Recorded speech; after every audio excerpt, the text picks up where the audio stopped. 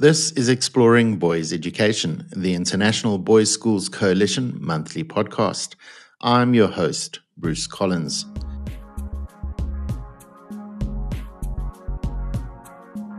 Together with thought leaders and educators from around the world, we'll dive deep into the evolving landscape of boys' education. We'll discuss its challenges and highlight the innovations driving its future. So whether you're a school leader, a teacher, parent, or just someone interested in the world of boys' education, you've come to the right place. This first episode of Season 5 has 2 parts. If you haven't yet listened to Part 1, skip back 1 episode before joining me and Matt Engler-Carlson as we continue our conversation about nurturing boys' mental and physical well-being. In this second part of this conversation, Matt highlights how boys' schools can foster a more open environment for dialogue and debate about masculinity and mental and physical health. He also explains the mind-body connection in boys and emphasizes a strength-based approach when working with young men. So without further ado, let's dive in where we left off in Part 1. When it comes to boys and men, and it comes to masculinity, health is actually being adaptive and flexible, right? And we know that the majority of issues that boys and men experience on the negative side have a bit to do with a very rigid orientation in terms of their gender norms. So that notion around culture, it's like, how do you create a space in which you allow kind of the boys within that space to be adaptive and flexible to what they actually feel? Giving folks freedom to be and explore who they are and who they are becoming. Yeah. How can educational institutions, schools, boys' schools foster a more open environment for the kind of dialogue that is important about things like masculinities, mental and physical health, those things? How do we create spaces where that debate is encouraged and not shut down? Yeah, that's a really great question. And I think, I would start with a concept known as cultural humility, so which essentially is you don't know what you don't know. So if a boy is kind of telling you that he feels threatened of being canceled, for example, how do you know that's not true? Maybe what he's saying actually is true, at least from his experience it is, right? So what would it take for you to suspend your own judgment to get in the shoes of him and understand what he's actually experiencing? And could you actually, and again, this is a larger global issue, of course, when it comes to debate. Yeah, absolutely. Right. But how do we suspend judgment and actually kind of say, like, again, I don't know what I don't know, so help me understand what you're trying to say, right?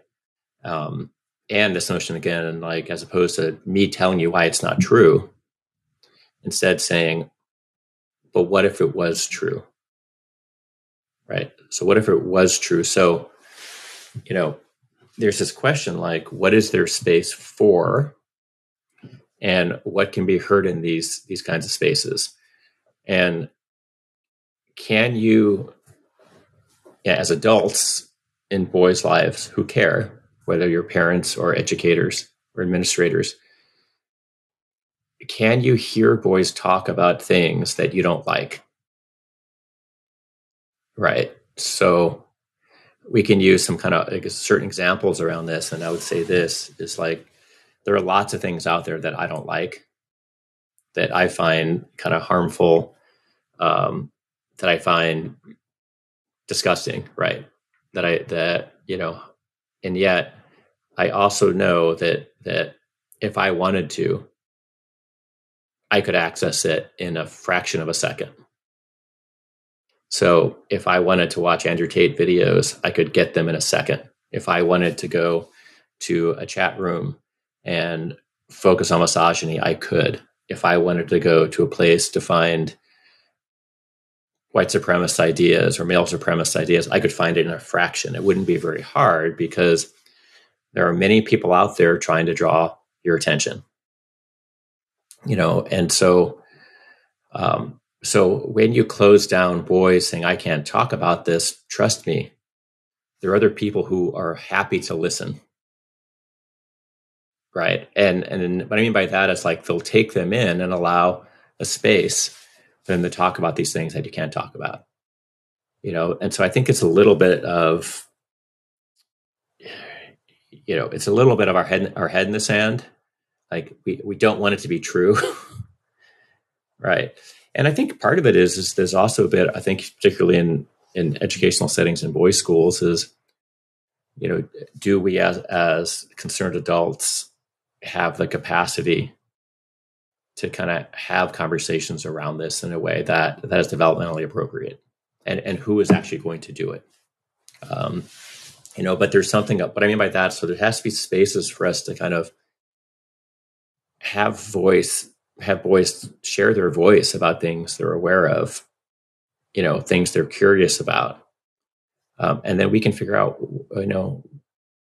what's attractive into that? What draws you in around that? What is the message that you're being drawn to? And I think that's open dialogue. And it doesn't mean you're necessarily endorsing that. But there's a space, because I do think like this notion of, I think we talked about this before, it's like for parents and for teachers and anyone who has a boy, like whether you like it or not, society is going to mold your child. And, and technology is getting really good at it.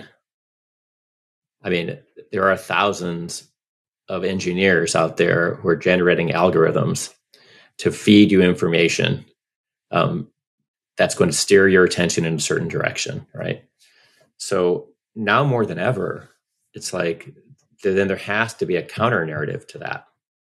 So how are you as a parent, as a school, as an administrator, as a teacher, offering an alternative to that actually promotes health, that promotes connectiveness, that promotes social intelligence, and which means you have to talk about the other stuff.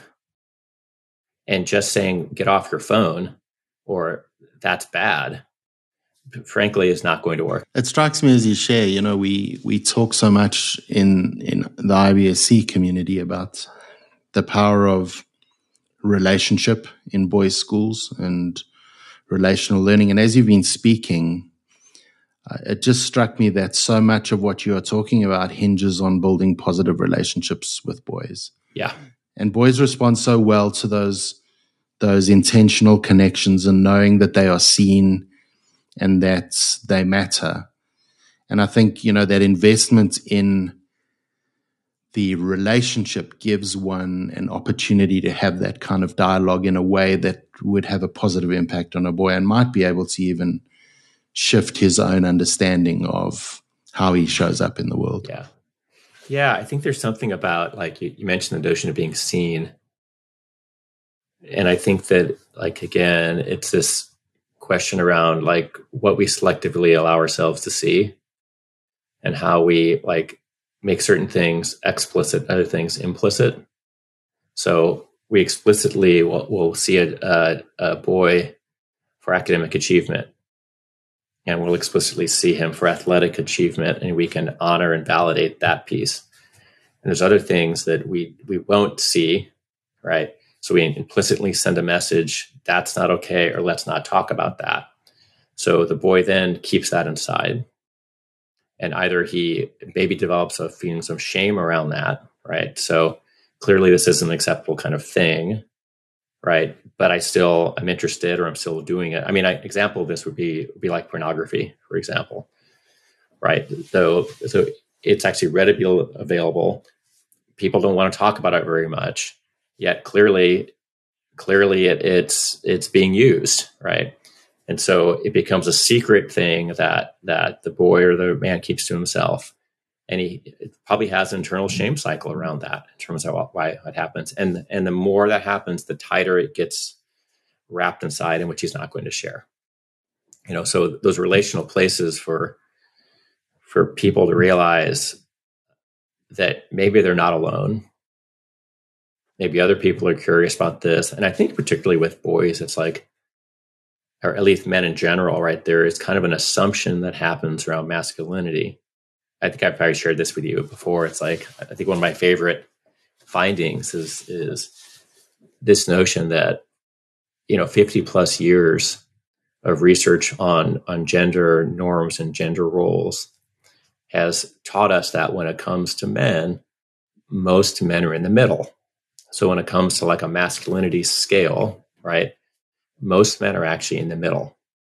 So middling masculinity, right? Research also suggests that most men think they're not as masculine as they ought to be. And when they get around a group of other men, they think they're the least masculine person in the room.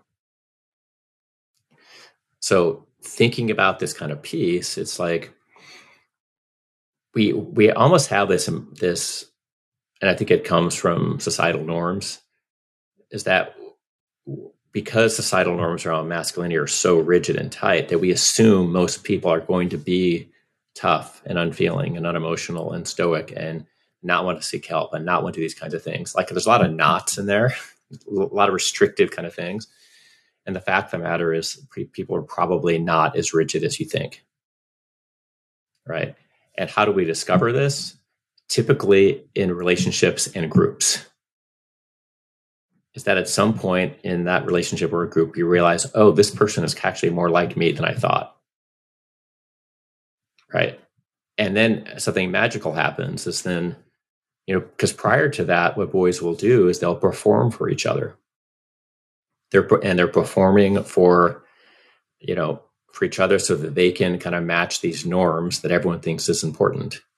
So there's this theory called precarious masculinity, which essentially is that one's masculinity or manhood is hard fought and easily lost.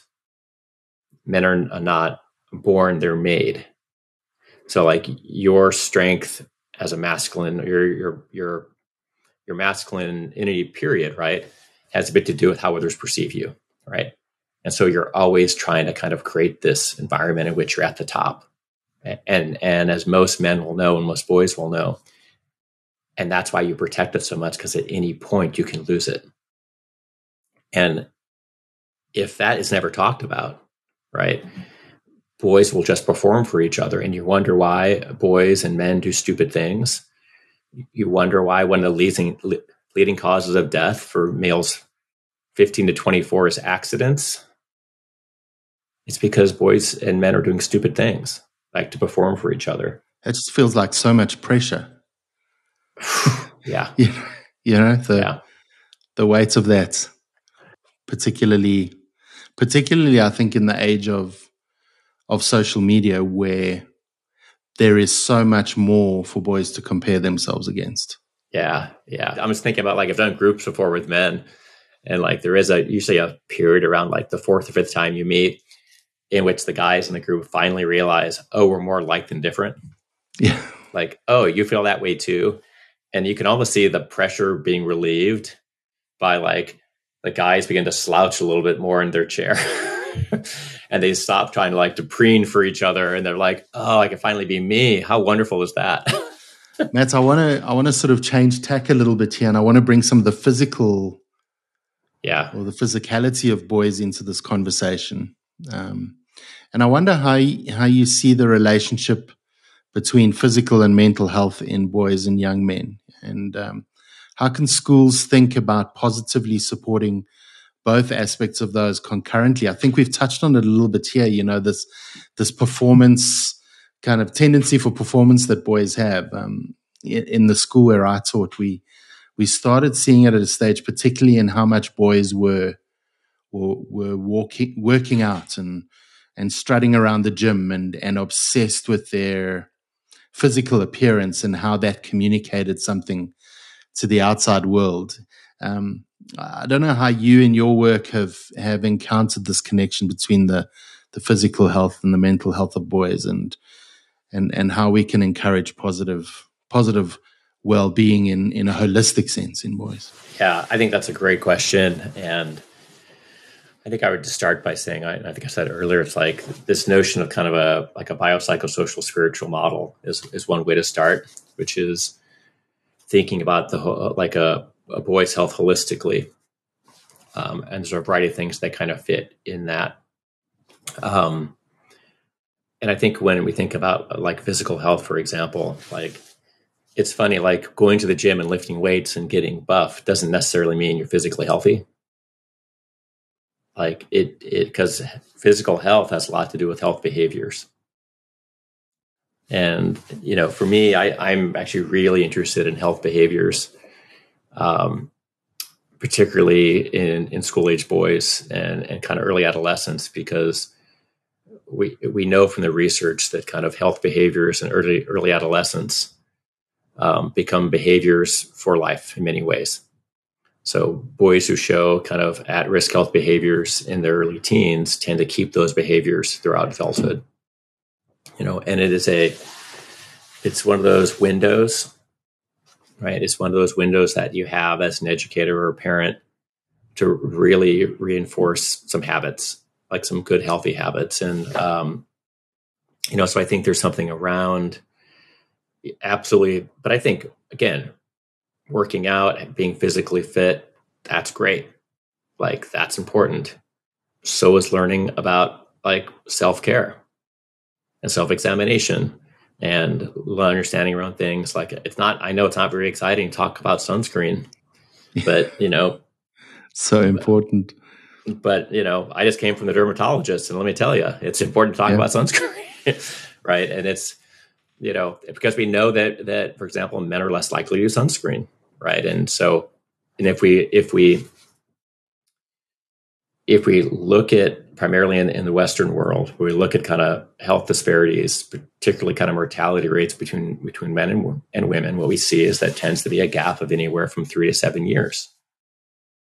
And so the question is, why do men die earlier than women? And we know for the most part, it's not biology. It's health behaviors. So we can go back and actually chart health behaviors as contributing to that early mortality rate. So I think what that means is that beginning to kind of have more conversations about, again, I know health class is not the most exciting place, but you got to find ways to make it exciting, right? That health becomes this larger kind of issue of taking care of oneself. And so I think, when we think about that physical well-being, like we can also teach kind of skills to boys at a young age. I remember in 3rd grade learning how to breathe, and I learned how to meditate, and I learned how to center, and I learned kind of these skills and I also got application and how to use them in my life. So I remember my dad coming in as the school counselor, and he taught all of us how to do that.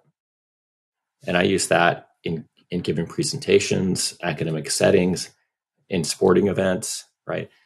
And I think there's ways in which we can do things like that we can teach kind of boys very practical, active-based skills, breathing, meditation, self-talk kind of things that are actually pretty engaging and show them why it's important. One of my projects now is I work for an app called Mental. And Mental is the first mental health app for men. And what we're doing in many ways is teaching skills like that. Like we're actually drawing upon like elements of the Navy SEAL protocol and what they teach Navy SEALs, how to develop mental toughness, how to reduce stress. I've been doing a lot of the work in the protocols too. And it's like what you learn in many ways is that when you experience stress, the common idea, for example, is that you kind of tense up and prepare to fight. And the reality is that when you experience stress or a threat, the thing you actually need to do is to calm yourself, right? So it's not tense up and hold your breath. It's actually lower your fists and regulate your breathing. And I think these are kind of skills that I would call physical kind of skills, right? That we learn, because that actually then gets tied to emotional regulation, which for boys is a critical piece that often gets missed.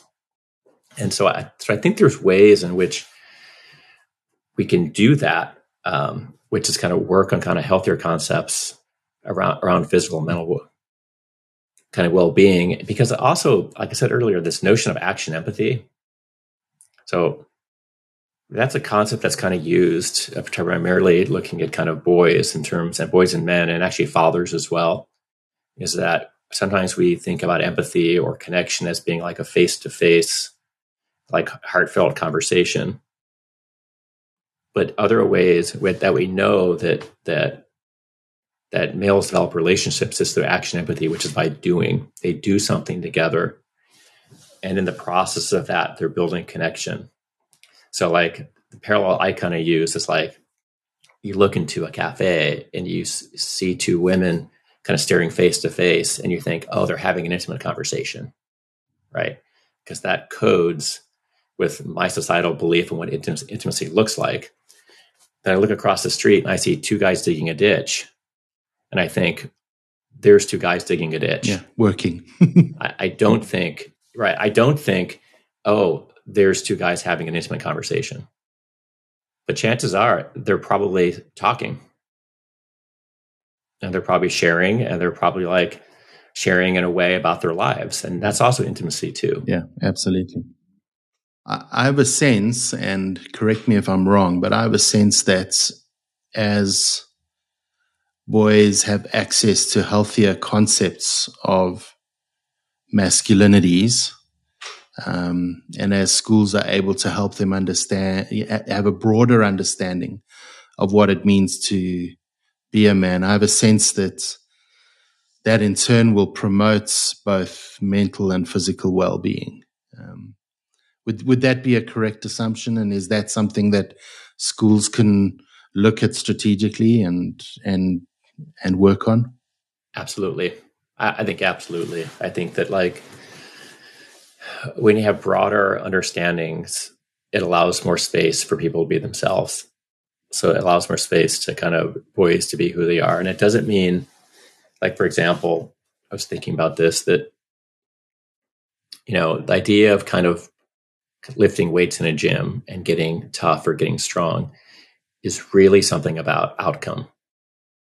You're trying to get to a certain outcome so that you look a certain type of way, right? But the reality is that we should be teaching process, right? We should be teaching kind of boys how to engage in healthy processes, right?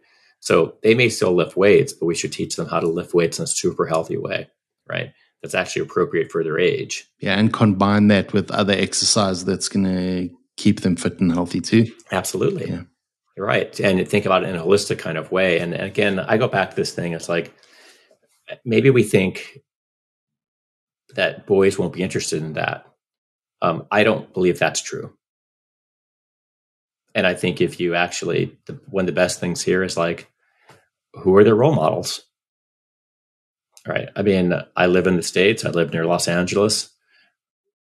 I mean, LeBron James is the greatest basketball player in the world, right?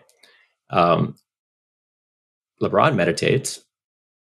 He has a nutritionist. He cares about everything that goes into his body.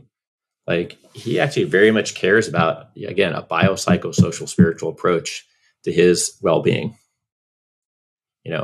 And so I just don't see him as like a pillar of strength, right? I see him as a well-rounded person, right? Who is very team-oriented, who has a lot of connections with friendships and teammates and social connections, right? And so he's a really good example of a holistic person. And I think that we can elevate the basketball skills, right? But we also could elevate the other parts of this too and give boys some really good role models. And I think, again, most professional athletes, for example, could speak to these types of things, because you actually wouldn't be a professional athlete on pure skill alone. Yeah. You need those other pieces. If you need those other pieces. Yeah.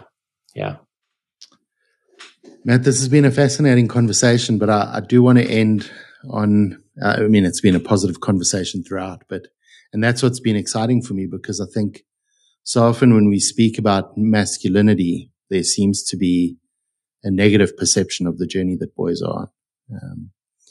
And your work sort of emphasizes, I believe, a strength-based approach when working with boys and men, a sense of positivity. And I think as we close, maybe that could be an encouragement for our listeners. What do you mean by a strength-based approach, and why is this beneficial when working with boys? Yeah, I think it's like in some ways it's presents a bit of a challenge for people, because I think if I think people are much more attuned at this point as well, talking about harmful masculinities, for example. Like they can point out the things that don't go well. And again, I can tell you what you should not do, but it's hard for me to tell you what you should do. And if you think about this as a parent or as an educator working with boys, like if you don't have an idea of what you're aiming towards, it's really hard to chart a course. Right? It's really hard to chart a course that actually has some type of direction. And it's also hard to know when you're going off course then. So I think part of kind of a strength-based approach, is about a healthy masculinities approach, which is a future-focused kind of approach. And what I've learned from working with men and boys in clinical places, and some research about this too, is that, when someone finds themselves in front of someone like me, right, they kind of come with their head hanging a little bit low, as if they're in trouble, right? And the first question they expect is like, what did you do wrong, right? So like the first question is like, why are you here? And the response is like, oh, this thing happened and it went wrong. Or, the question we don't say is like, where do you want to go? Yeah. Like who is the, again, with men, who is the man you want to be? With a boy, who is the boy you want to be? Right. As you sit down, let's start by telling me kind of, where do you want to go? What part of you do you want to grow? Because the reality is if we start with the opposite, tell me about all the things that are going wrong in your life. You can feel the air deflating out of the balloon at that moment. Like, and think about it. If you had to start every relationship with someone by saying, let me tell you all the things I've done wrong in my life, you wouldn't have any friends. Exactly. And you'd be like, this is a really I don't really enjoy this relationship very much. Right.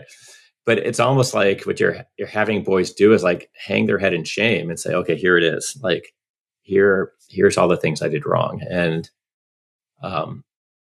what you're not doing in some ways is recognizing that there might be some things that are going right. Right. So a strength-based approach is kind of a shift of focusing on, instead of deficits, looking at existing strengths. And the idea is how do you leverage that, right, into a positive self-concept, right? And so I think positive masculinity itself is kind of recognizing that there are, and this is one of those concepts I think is tricky at times, which is, there are certain traits that society kind of encourages in boys and men. And these traits might be things like, courage and independence and assertiveness, right? And the reality is these are human traits, right? They are not just focused on males, right? They're human traits. Yet society does encourage kind of boys and men to adopt these kind of traits in certain ways, right? We know that courage, independence, and assertiveness, for example, can be positive, and it can also be negative at times, right?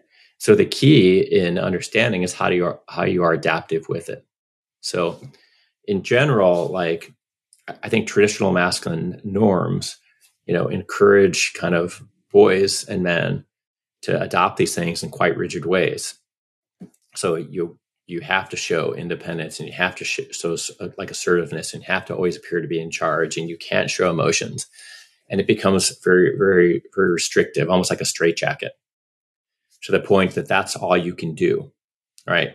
And the reality is there are times in which it's important to show courage, and there are times when it's important to show something else, deference, right? There are times in which independence is valued and important, and there's times in which dependence is actually very, really, really important, right?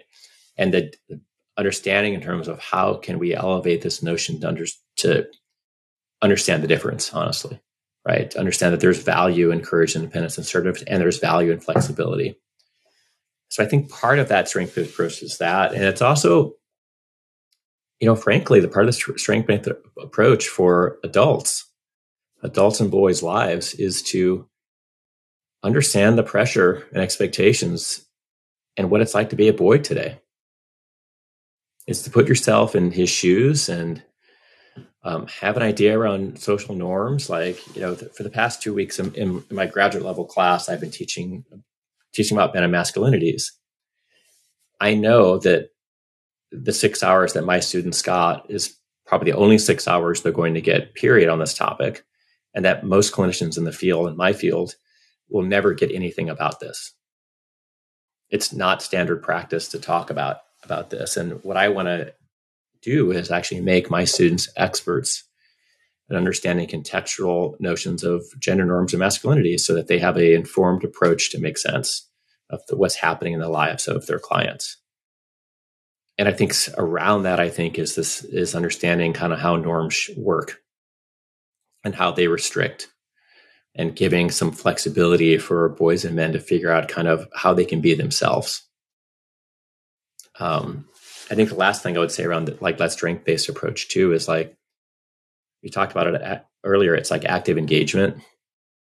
Like for me, it's like often it means getting out of your office, doing non-traditional things, doing a shared activity, but just doing things that are more active and more conducive to maybe how a boy engages in his world. Matt, I get a sense that we could probably talk for hours and hours about this, and the rabbit hole could get quite deep. But we are running out of time. But I'd love for you, just in closing, to maybe share some words of advice or encouragement for teachers and leaders who are working in boys' schools around the world. Yeah, absolutely. I think the first thing I would just say is thank you. It's just expressing appreciation for anyone who works in school settings, because I think that we expect a lot from teachers and educators, and that sometimes the expectations aren't terribly realistic. And even things I will say, it's like, it can be heard as a way of like more. So with that caveat, I would say there's a bit more. Like, so part of, I would say, an advice piece is like, everybody has gender stereotypes, right? And I just read something last week is that when it comes to implicit bias, for example, some of the strongest implicit biases have to do with gender. All right. And in particular, more negative attributions towards men. Right. We also know other research that suggests that, like, when you see a human for the first time, the first thing you code is their sex. So you immediately identify male, female, and then everything loads on top of that, right? And what loads is other information, right? But also your biases, right? And so we all have some biases about kind of what is healthy and what's not, and what's appropriate or not. And they're really well ingrained. I've actually really failed to meet anybody who doesn't have some strong held beliefs about gender, right? Because it is a core organizing principle in society. So what I say around that means is that you have to challenge your beliefs. And what I mean by that is that move away from dogma and move away from stereotypes. And I would say, look at the evidence. Like, let's begin to look at the evidence. Let's look at some of what the research kind of says that's out there that helps us recognize kind of where concerns really are and what should we be paying attention to. And I think there's more of that emerging, which is really helpful. But really begin to look at kind of what some longitudinal evidence is saying about the lives of boys these days.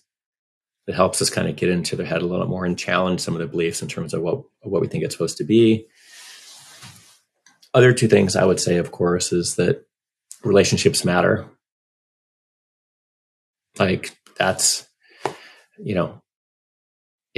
having good relationships is the factor that typically determines whether or not you have a long life, right? And so, like, as much as we're educators around teaching kind of knowledge and concepts, we are relationship teachers, and building kind of really compassionate relationships with our students is important, and I think in not devaluing the way that boys engage with each other, but really trying to find ways to elevate it.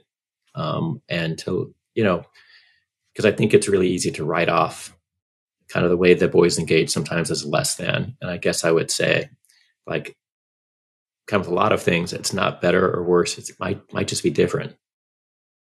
Right. And to lean into that curiosity around that.